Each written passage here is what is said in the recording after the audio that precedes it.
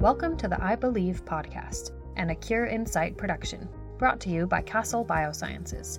I'm your host, Danae Peterson, a fellow ocular melanoma survivor.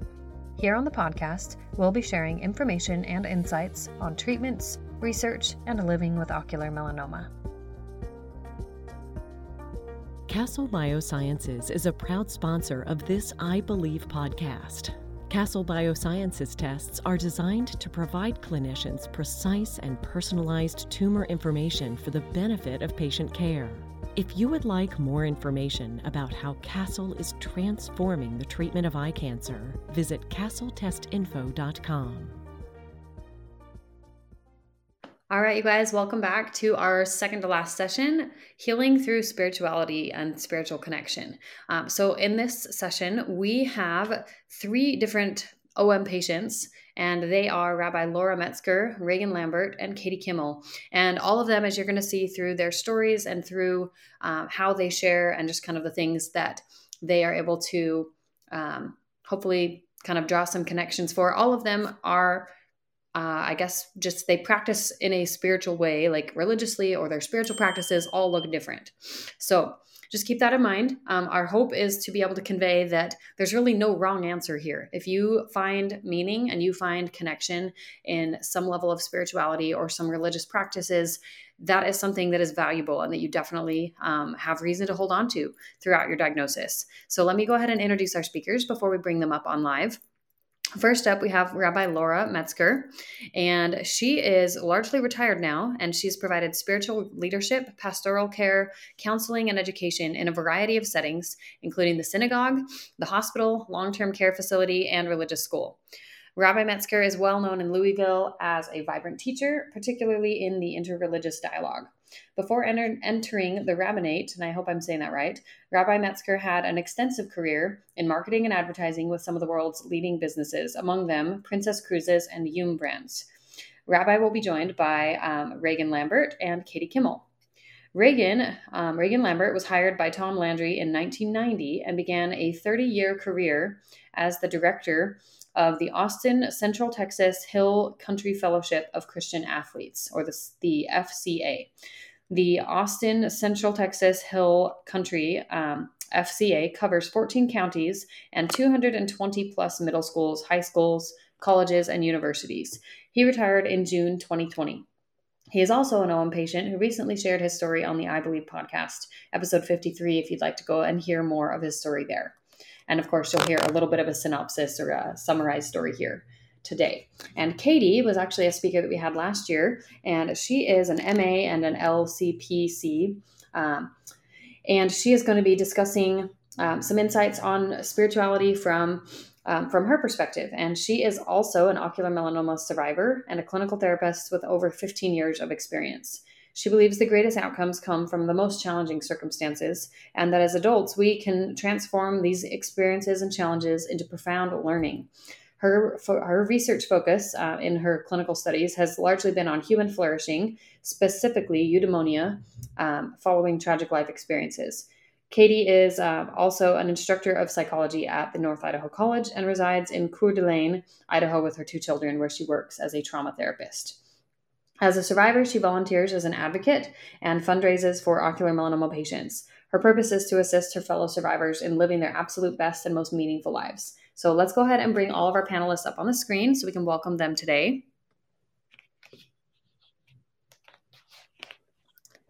Thank you all for being here. Good morning.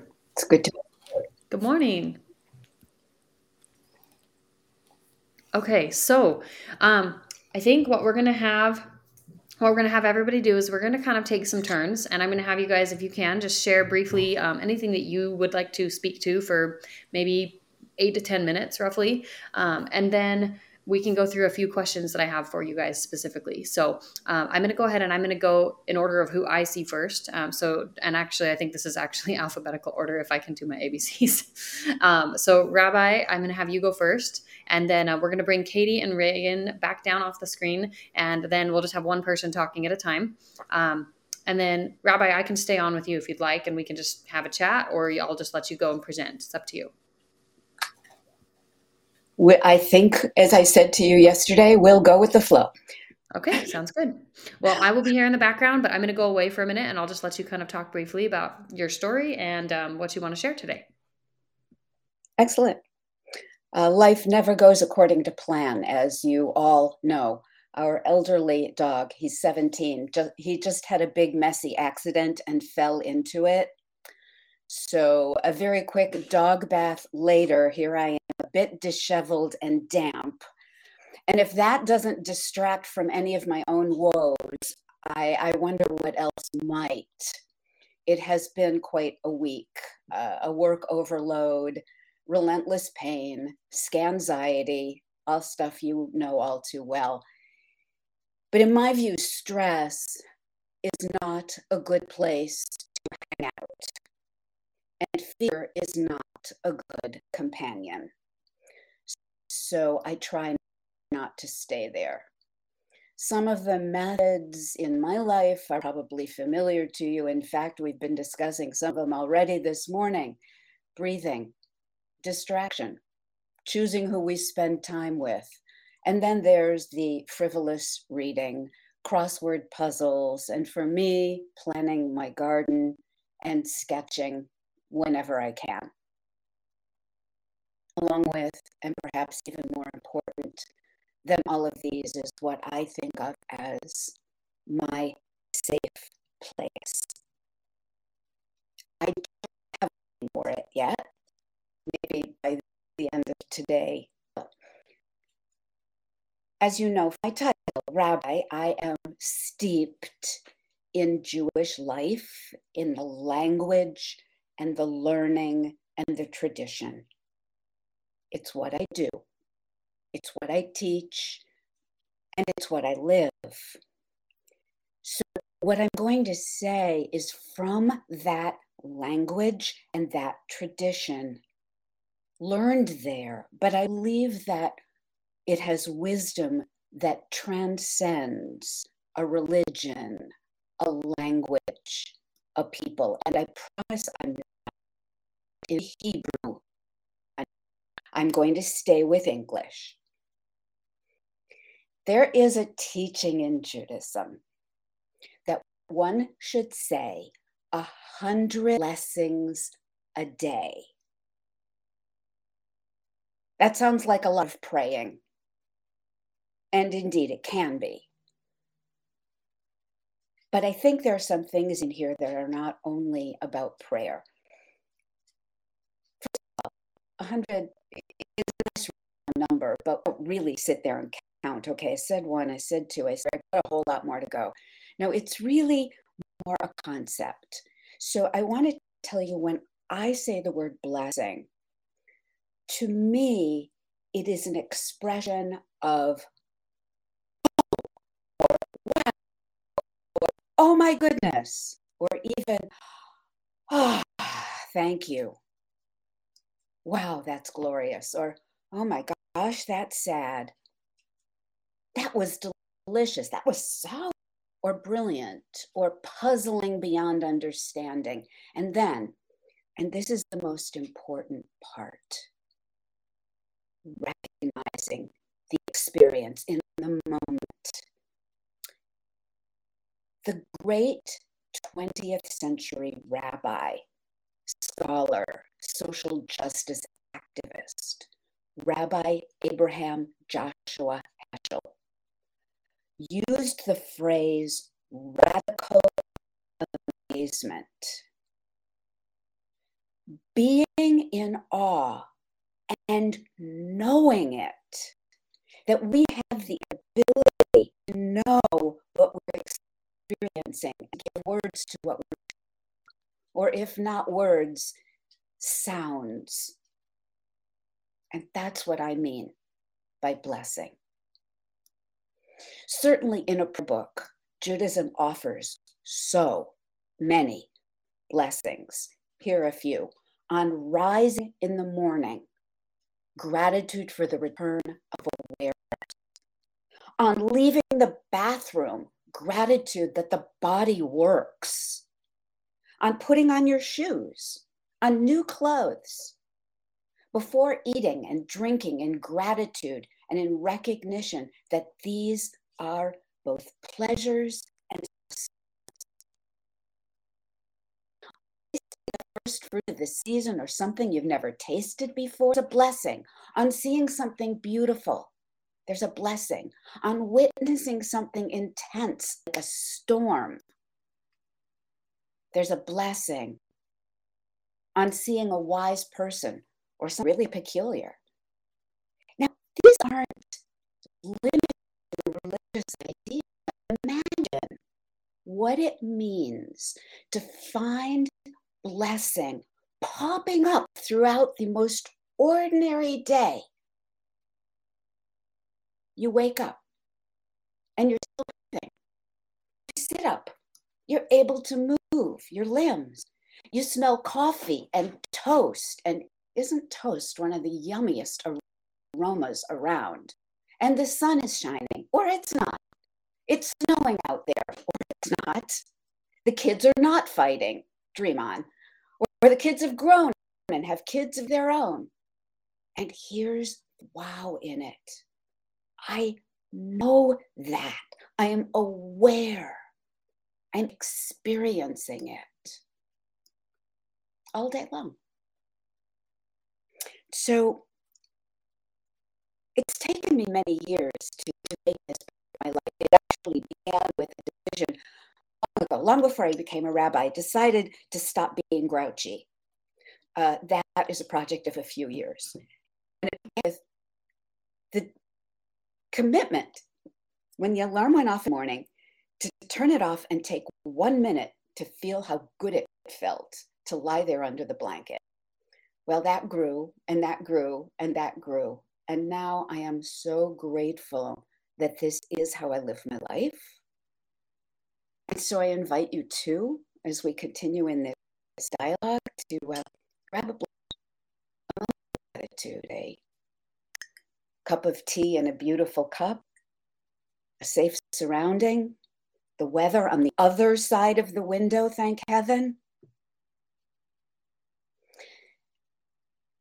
For many years, I was the rabbi for a Jewish nursing home, and I learned every day when I got up, it's a day. And with that, let's move to the next part of this, Danae. Oh, I love that. And that really, I mean, I think we talked about this a little bit yesterday during our tech check, but it really brings to light, I think, some just the ways that our minds can go to make meaning, to make connection. And it doesn't have to be defined by a specific religion for it to be meaningful. And for the spiritual, connection that happens. And I know that you've said spirituality is not really a word in your vocabulary, but it is in mine. And so I think for me, one of my favorite mantras, I guess is what it is to say, like, I'm here today and I'm going to be here tomorrow, because I know I'm here today, and I'm trusting that tomorrow will happen. And just that little mantra of like, okay, it helps me be more present and more grateful for the day, and to be more, in tune with what's actually happening on the day to day. So let's go ahead and bring, who's up next? Let's go ahead and bring Katie up next, if that's okay. Hi. Hi, Katie. How are you? I'm good. How are you? I'm well, and I can't believe that you're already active and after your surgery, and I think you're amazing. Well, thank you. I feel pretty good. I've had, some waves. I think anyone who's had their eye enucleated can relate to, like, there's kind of a period of time where you just have to adjust. And I didn't think I'd have to adjust as much, since I was already blind in one eye, and I was mistaken. I still had some adjusting to do.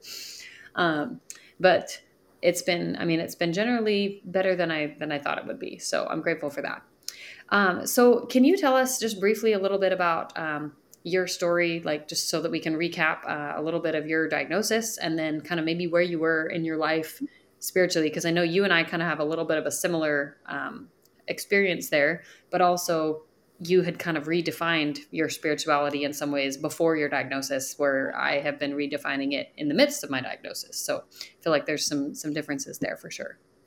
Yes. So I was diagnosed about 5 years ago, and I was diagnosed with the most aggressive form ocular melanoma. So I feel really, really lucky to be on this panel today. So I am free of metastasis, and I feel very humbled to be on this panel because I don't really think of myself as someone who is necessarily spiritual or religious. And so I gave this a lot of thought. And the rabbi was so eloquent in her speaking, so it's difficult to follow up after her. But just a little bit of history. So I was raised in Utah as a Mormon, and my family shortly after became Catholic. So I went to Gonzaga to get my clinical degree and become a therapist. And I think that I'm probably I think that probably a lot of people can relate to having some spiritual religious crises in their lives and having to, like Danae said, redefine their spirituality, their religion. And I was doing my internship with children who had been sexually abused. And that was around the time that there was the controversy in the Catholic Church with the priests who had been abusing children. And so that's, I think, when I had a spiritual crisis and decided that I needed to rethink my own spirituality or religion. So I think that when I think of spirituality, I don't necessarily know that I believe in any sort of deity or worship any deity, but if there is a God, my guess is that God would want me to be a servant to people. And I think that the best way to do that is to help the people who are most in need. And so I specialize in trauma. And the introduction was a bit dated because I've been a therapist for a little over 20 years now. So I work with individuals, mostly adults, who have experienced severe psychological trauma. And I think that what comes closest to a spiritual breakthrough for me is listening, having the honor to hear people's tragic stories. And I think that what comes the closest to feeling spiritual for me is watching my clients have breakthroughs and seeing them heal from what they've been through. And I just feel really privileged to be able to work with individuals who have had really, really difficult life experiences. So as far as spirituality goes, I think my definition is a servant to others, and I absolutely love what I do. So I'm also a PhD student, and like Danae said, my focus is human flourishing, and I don't want to focus on post-traumatic symptoms. I want to focus on post-traumatic growth. So what happens with individuals who go through tragedy in their lives, and rather than become depressed and weak, and I think our Western model of medicine is post-traumatic stress and focusing on the symptoms that come from trauma instead of the amazing growth that is possible. So my research is with our ocular melanoma population, and what I've learned from them has been amazing.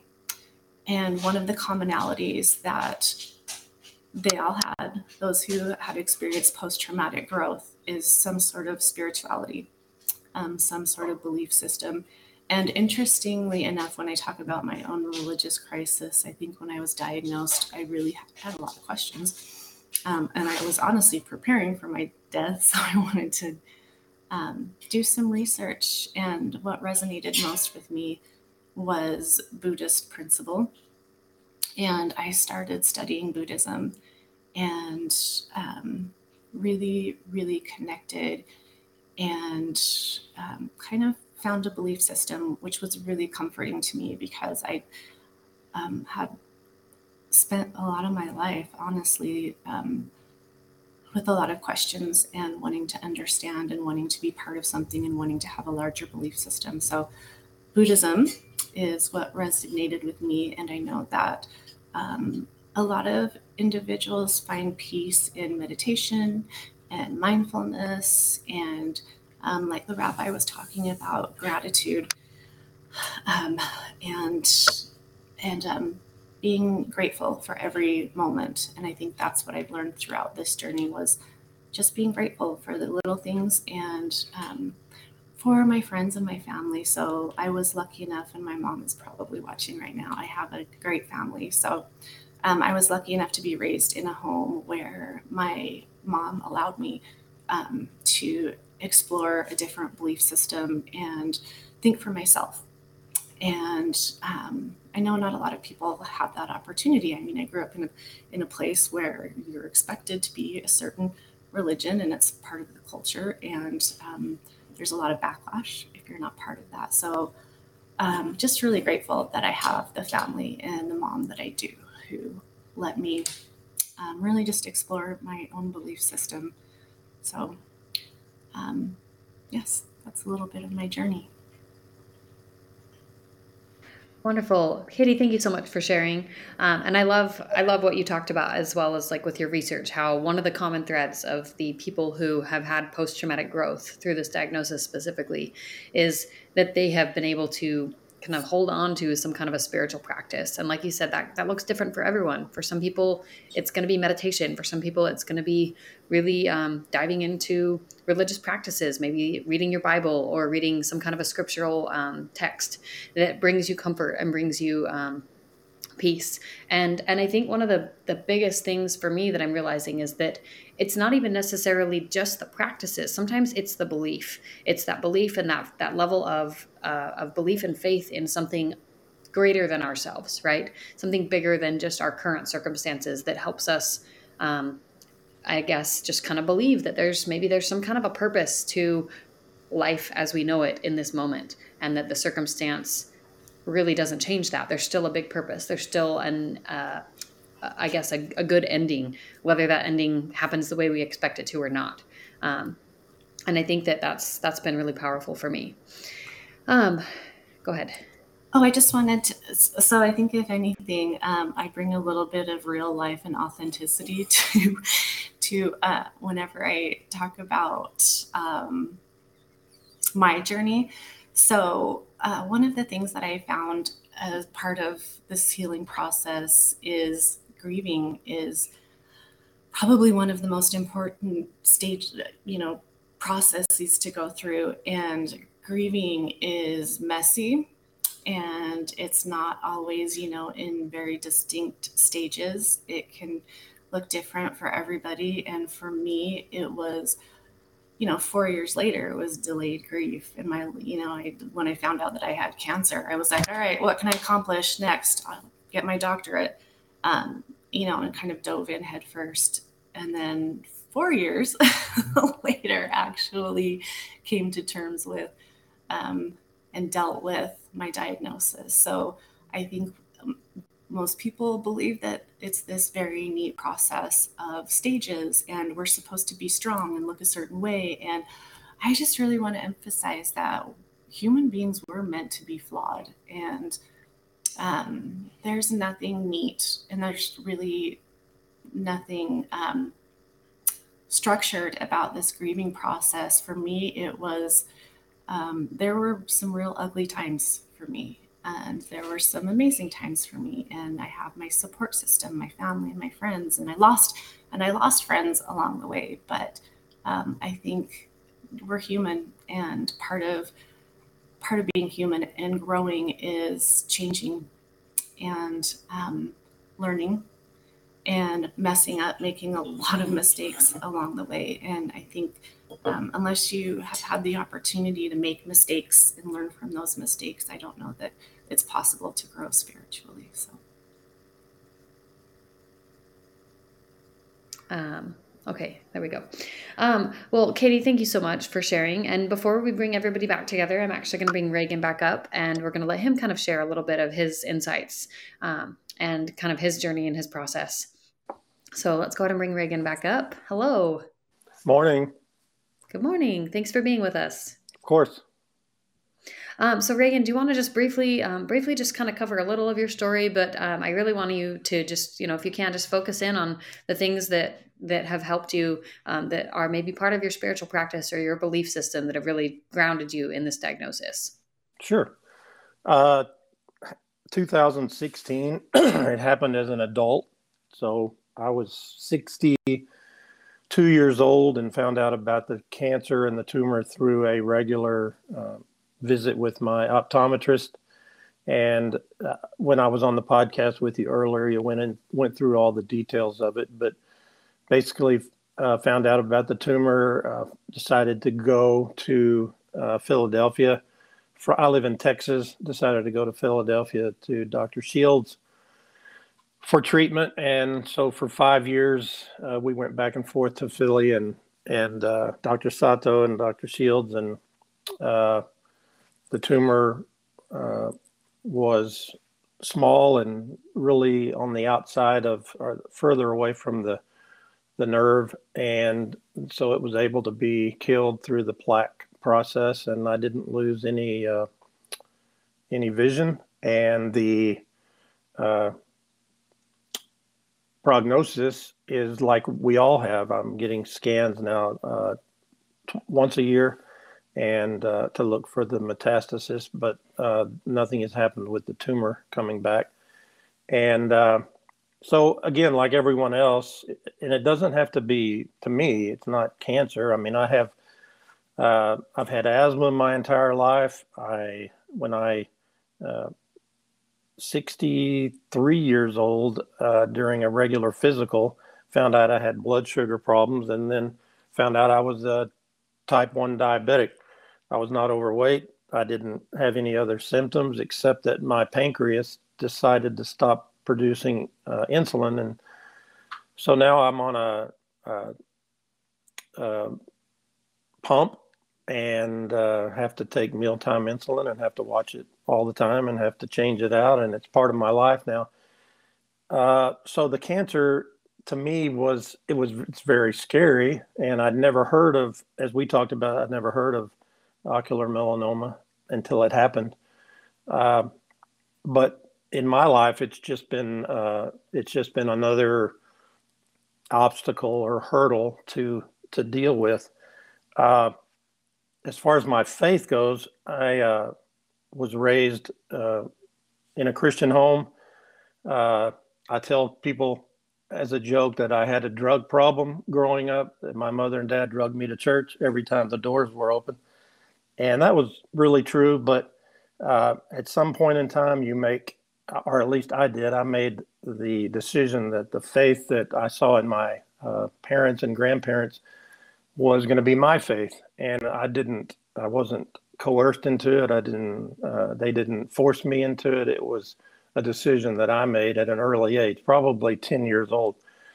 And I'm 67. So for 57 years, this faith has been a part of my life, and I can't separate it. I'm not a ocular melanoma survivor that happens to be a Christian. In my mind, I'm a Christian who happens to have had eye cancer and diabetes and asthma. And it's just part of life. If we're above ground, we're going to be dealing with things in our lives, physically, mentally, spiritually, emotionally. And so I'm happy that I'm above ground, and I'm happy that I have the opportunity to do this with you. It's one of the other things we talked about, that the things that happened to me in my life and in the ministry that I was in, I truly believe are not, always about me. They're about my ability to relate and maybe minister to other people. It's not something I would choose. And we talked about the lady that founded Mothers Against Drunk Drivers. And before she founded that, she had no desire to get involved in that organization. It wasn't until one of her children was killed by a drunk driver that she decided to start MAD. But just look at what has come out of that nationally, maybe even internationally, how she's been able to impact people. And we haven't eradicated drunk driving, but they've had a lot to do with maybe reducing it. And so the idea that me having ocular melanoma is just about poor old me, I'm not going to be able to deal with that, and I'm going to go into a cave or a cocoon, and I'm not going to be able to deal with life. That never entered my mind, and I really wanted. And that's I told you that you're a hero in my mind because you haven't had it that long. You've lost your eye. You've dealt with the highs and lows, but yet you're in the fight. And that's to me that's pretty cool. And I want to be in the fight for as long as I have the opportunity to fight. Also. The Old and New Testament in the Bible are filled with things, and I could talk about them all day, but I only have a certain amount of time. But in the Old Testament, the Bible talks about not fearing, not to be afraid. It talks about being strong and courageous. And now we can't do this by ourselves, but in my spiritual walk, God and His Word and His people have been there for me. Through everything, whether it was the loss of a job or deciding whether to go into ministry or deciding who the heck am I going to get to deal with my ocular melanoma? Am I going to go to MD Anderson, which is 2.5 hours from where I live, or am I going to go to Philadelphia? And how that all came about, I think I explained it all, but it was all through prayer. It was all through God opening up doors and me walking through them. And like both ladies before me, the support system that you have is huge, and mine is no different. I have a group of people that were with me in ministry. I have people that I've known my whole life. I have former pastors, former people that I was in church with, different churches, and they're all there for you, and they all help you not to fear. And they all help me to be strong and courageous. And I also know that this life that we have is not guaranteed. I have today, but the Bible's pretty clear that I'm not guaranteed tomorrow, and I don't believe any of us are. And so I need to do what I can do today, and that's all I'm responsible for. And I'm just thankful to you, Danae, and to the whole Current site for the opportunity that you presented us, but also how people that are going through this in the beginning stages, I didn't have this and I didn't know about you guys, but it's a real blessing to me. And however I can help you in the future, or however I can reach out to any person that's had it or is experiencing problems, I'm happy to do it. And thank you for what you're doing. As I said, you're a hero to me for being in the fight. Thank you so much for being here with us again. And I know we have your podcast episode up. And so like I said, episode 53, you guys can tune in and you can hear more of Reagan's story directly. And he does talk quite a bit about his journey and just the things that were circumstances that led to all of the things that have happened in his diagnosis. And it's pretty neat to listen to. So thank you guys all for being here. I want to just kind of recap as we bring you guys all back on screen and just kind of share what I took away from the majority of all of your different, insights. So the first thing that I got is, let's look for those wow moments, as Rabbi Laura said. And those wow moments, they don't have to be these big things in our life. They don't have to be gigantic, significant events. They can be as simple as holding a cup of tea and feeling grateful for that. warm cup of tea in your hands that's keeping your fingers cold or warm because you were cold, and maybe you were outside at, somebody's soccer game like me. I was very cold. It was so cold, you guys. It's Arizona. I don't know what's wrong.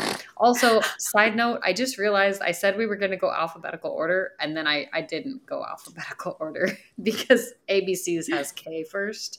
So I apologize. I should if have been anybody first, corrected. I think. Oh, you think you should have been first? R goes Well, first? I don't know. L. Oh, that's true. By W. last name. That's true. If we were going by last name, you would have been first. But anyway, I digress. It worked. But those pockets of joy, those wow moments, everybody calls them something different, right? But just finding those little things that you can focus on, that you can really sit with.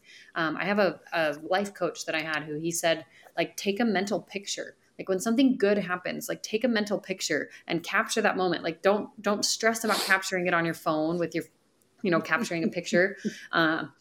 But just capture it and really just like soak it in, because those moments are the things that I think really make life worth living.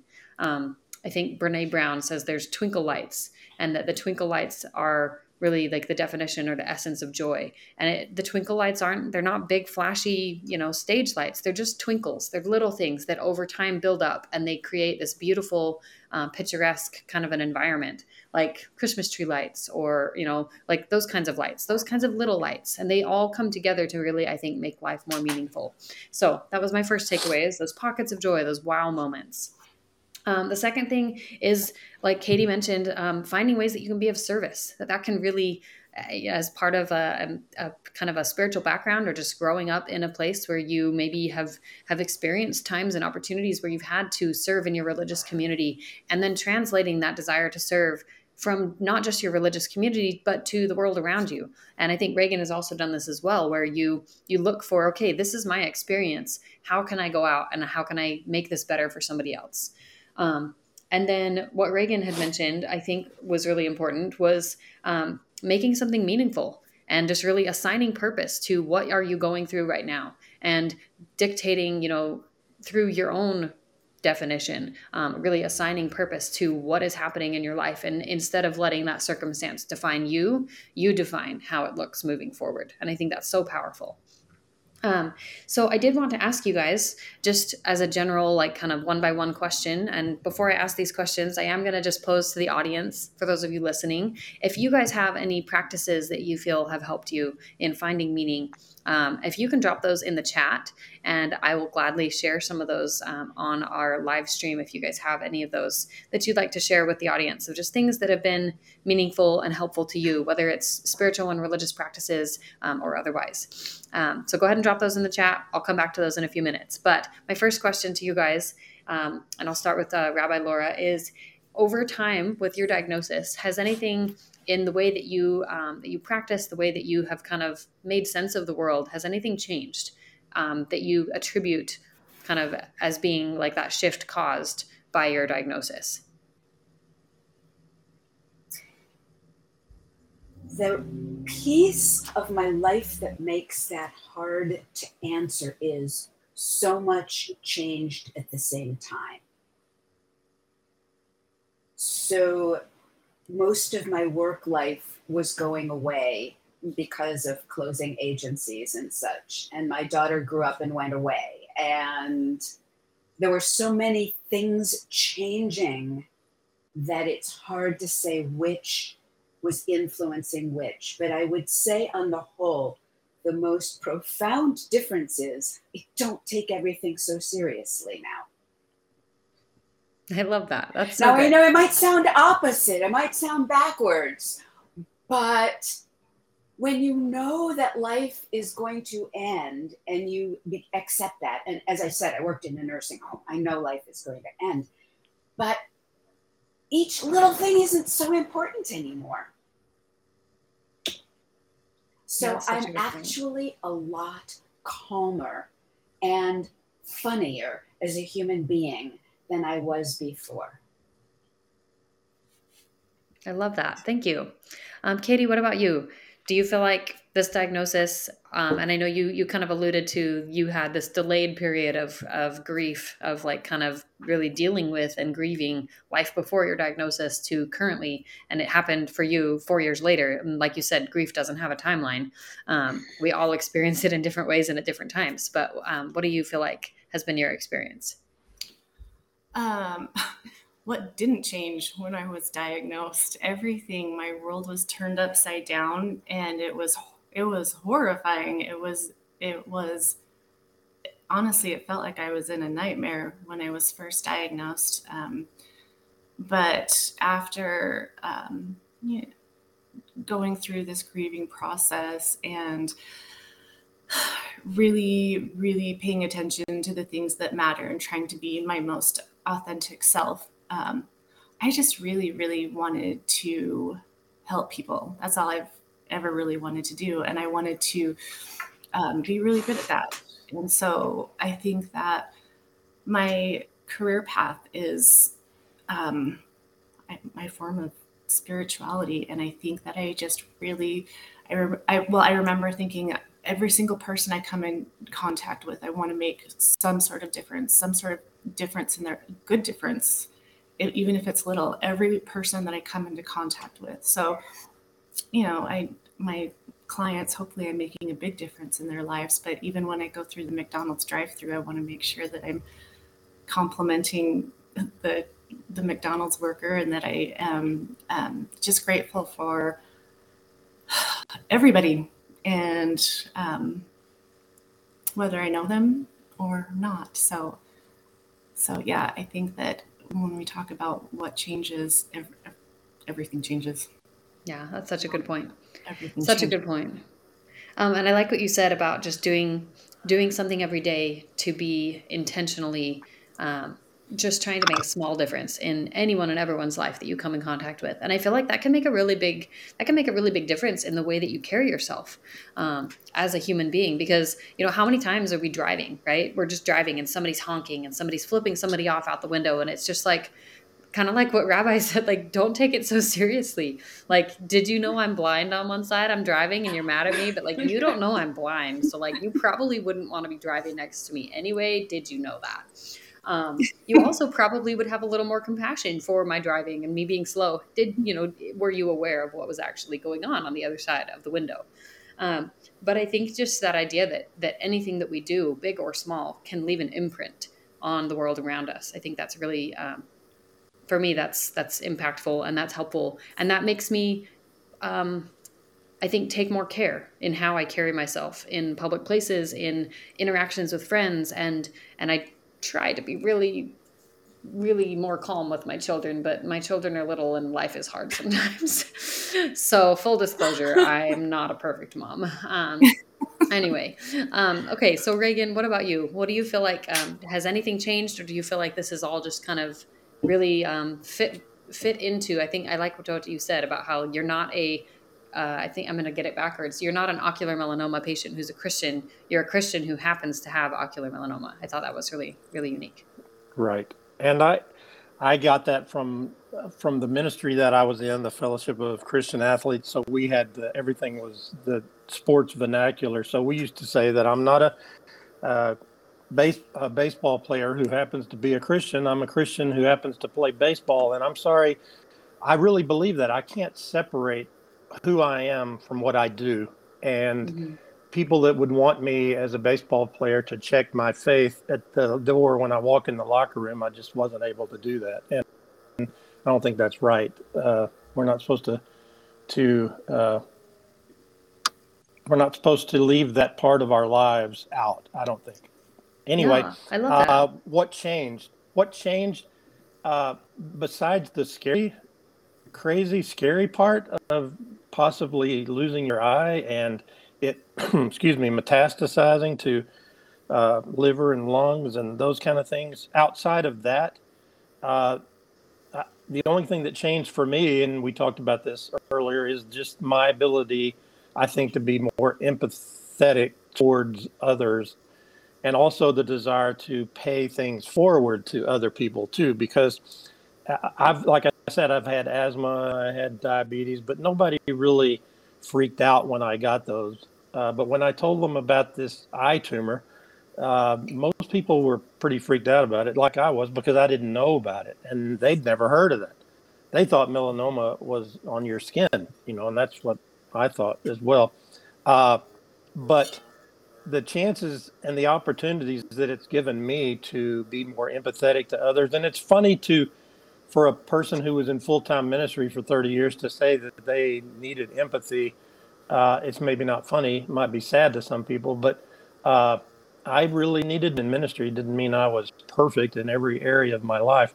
And I really needed that, I think. And then the ability to pay things forward to people who, and I mentioned this to you, I'm going to owe people prayers and dinners and meals and transportation for the rest of my life because of what people did and came alongside me. And then I told you that my wife 3 or 4 months ago was diagnosed with breast cancer. So we went through 2 of those surgeries in order to get clear margins. And so we, again, had people praying, had people bringing food, had people offering to take us places. And so that's the biggest change in my life, is just to be able to empathize with other people that are dealing with things that I might not have, I don't want to say cared about, but didn't touch me like it does now, but also the ability to reach out to others and offer whatever kind of help. Katie said service, whatever kind of service that I can offer. I want to be able to do that. And that's important to me. And I think we're all called to do that. We're all called to make the people in our lives, make it better for them. And if we have the ability to make it better for a community or a state or a nation, obviously we can do that, like you're doing with A Cure in Sight. Well, thank you, Reagan. And I would venture to guess that all 3 of you, as a result of the varying different levels of service and meaning that you found through, through your spiritual connection, through the way that you practice and live your life, I would venture to say that you found a lot of meaning and a lot of purpose and a lot of, I guess, just I would say peace, maybe on some level, of just feeling like you're here and you're doing what you feel called to do, what you feel meant to do, and that you're willing to continue on that path, despite, the obstacles that may continue to come up, because you understand that they will keep coming up. So as we end, each of you, do you have anything you'd like to say in closing, just briefly? I guess we'll start with Rabbi. There's something I didn't say earlier that I do, that is also part of my practice and my awareness. And it, although it comes out of religious texts, and I could probably give a sermon about it, it's the realization that every time I inhale, I am taking in whatever it is that I understand to be the holiness, the wholeness, the integrity of the world. And every time I breathe out, I'm putting that back into the world. It's a way of viewing life as this continual interaction with, whether we have a name for it like God, whether we have a sense of it like nature, whatever it is, we are in continual interaction with it as long as we live. So this too is part of how I think about existence and my place in existence, that as long as I'm breathing, I am part of all of this. And the sun is shining. And it's Louisville, Kentucky in January, and it's going to be 57 degrees today, which is wacky but glorious. I love it. Love it. Well, thank you again. And thank you for sharing one of your little wow moments with us right here. That was great. I hope the warm weather continues frequently. It's supposed to go down to 18 later this week. Yeah. Appreciate it while it's happening. Yes. That's the lesson I'm going to leave with, and I'm going to mute now. Okay. Well, thank you so much for being with us. While it's happening. All right, Katie, what about you? Do you have anything you'd like to say in closing? I usually talk a lot about eudaimonia, and I haven't said a word about it, but that was a term that I learned in my PhD program, and it is about developing your skills and your talents, and doing that in a way that you can be of service to others. And I think that I really learned through this diagnosis, which has been a really weird gift in a lot of ways, that I have a responsibility to be the best person that I can be. And I know that the skill that I don't even know if this is a skill. I was blessed with the ability to just love people regardless. And so that's something that I just really want to continue to do. Thank you. Thank you so much, Katie, for being here with us. Reagan, what about you? Is there anything you'd like to say in closing? Well, I'd like to say to Katie that being able to love people is a huge blessing. I wasn't always able to do that, and it's a challenge. It's a challenge. But like I said, this that I've been through has allowed me the opportunity to maybe be a little bit more loving and caring. With regard to spirituality, which is what we were talking about, my faith is the most important thing. And we talked about doctors, and we talked about scientists and things being created. And I believe that God put those people in place to work with us. And we trust our lives to them in a lot of ways. But in my faith, I believe that God is in control of what's going on in my life. I believe that, and even though I fear, I know that He tells me not to. And even though I'm weak and don't have courage, sometimes He tells me that I need to be strong and courageous. And the number one thing, Danae, is that I know that ultimately I will be healed of every sickness, of every disease, when I end up in eternity. So it's going to be a little hard down here, and it's inconvenient, and I don't like having a pump for diabetes, and I don't like having to have scans. But I believe that ultimately God will heal me and of any disease or any sickness or any emotional problems that I have, and I'm looking forward to that. I love that. Thank you so much, all of you. This has been, I think, like Rabbi said in the chat, this has been just very inspiring. So I'm going to go ahead and say goodbye to you guys. Thank you so much for being here and for taking your time and for honoring us with your stories and your insights. We're so grateful for you. Thank you so much for joining us today on the I Believe podcast, brought to you by Castle Biosciences. Please be sure to subscribe, and if you're so inclined, send this episode over to friends, family, and share on your social media to help spread awareness around OM.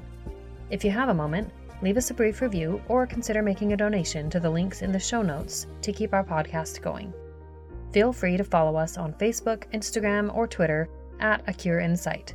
We'll see you next time on the I Believe podcast.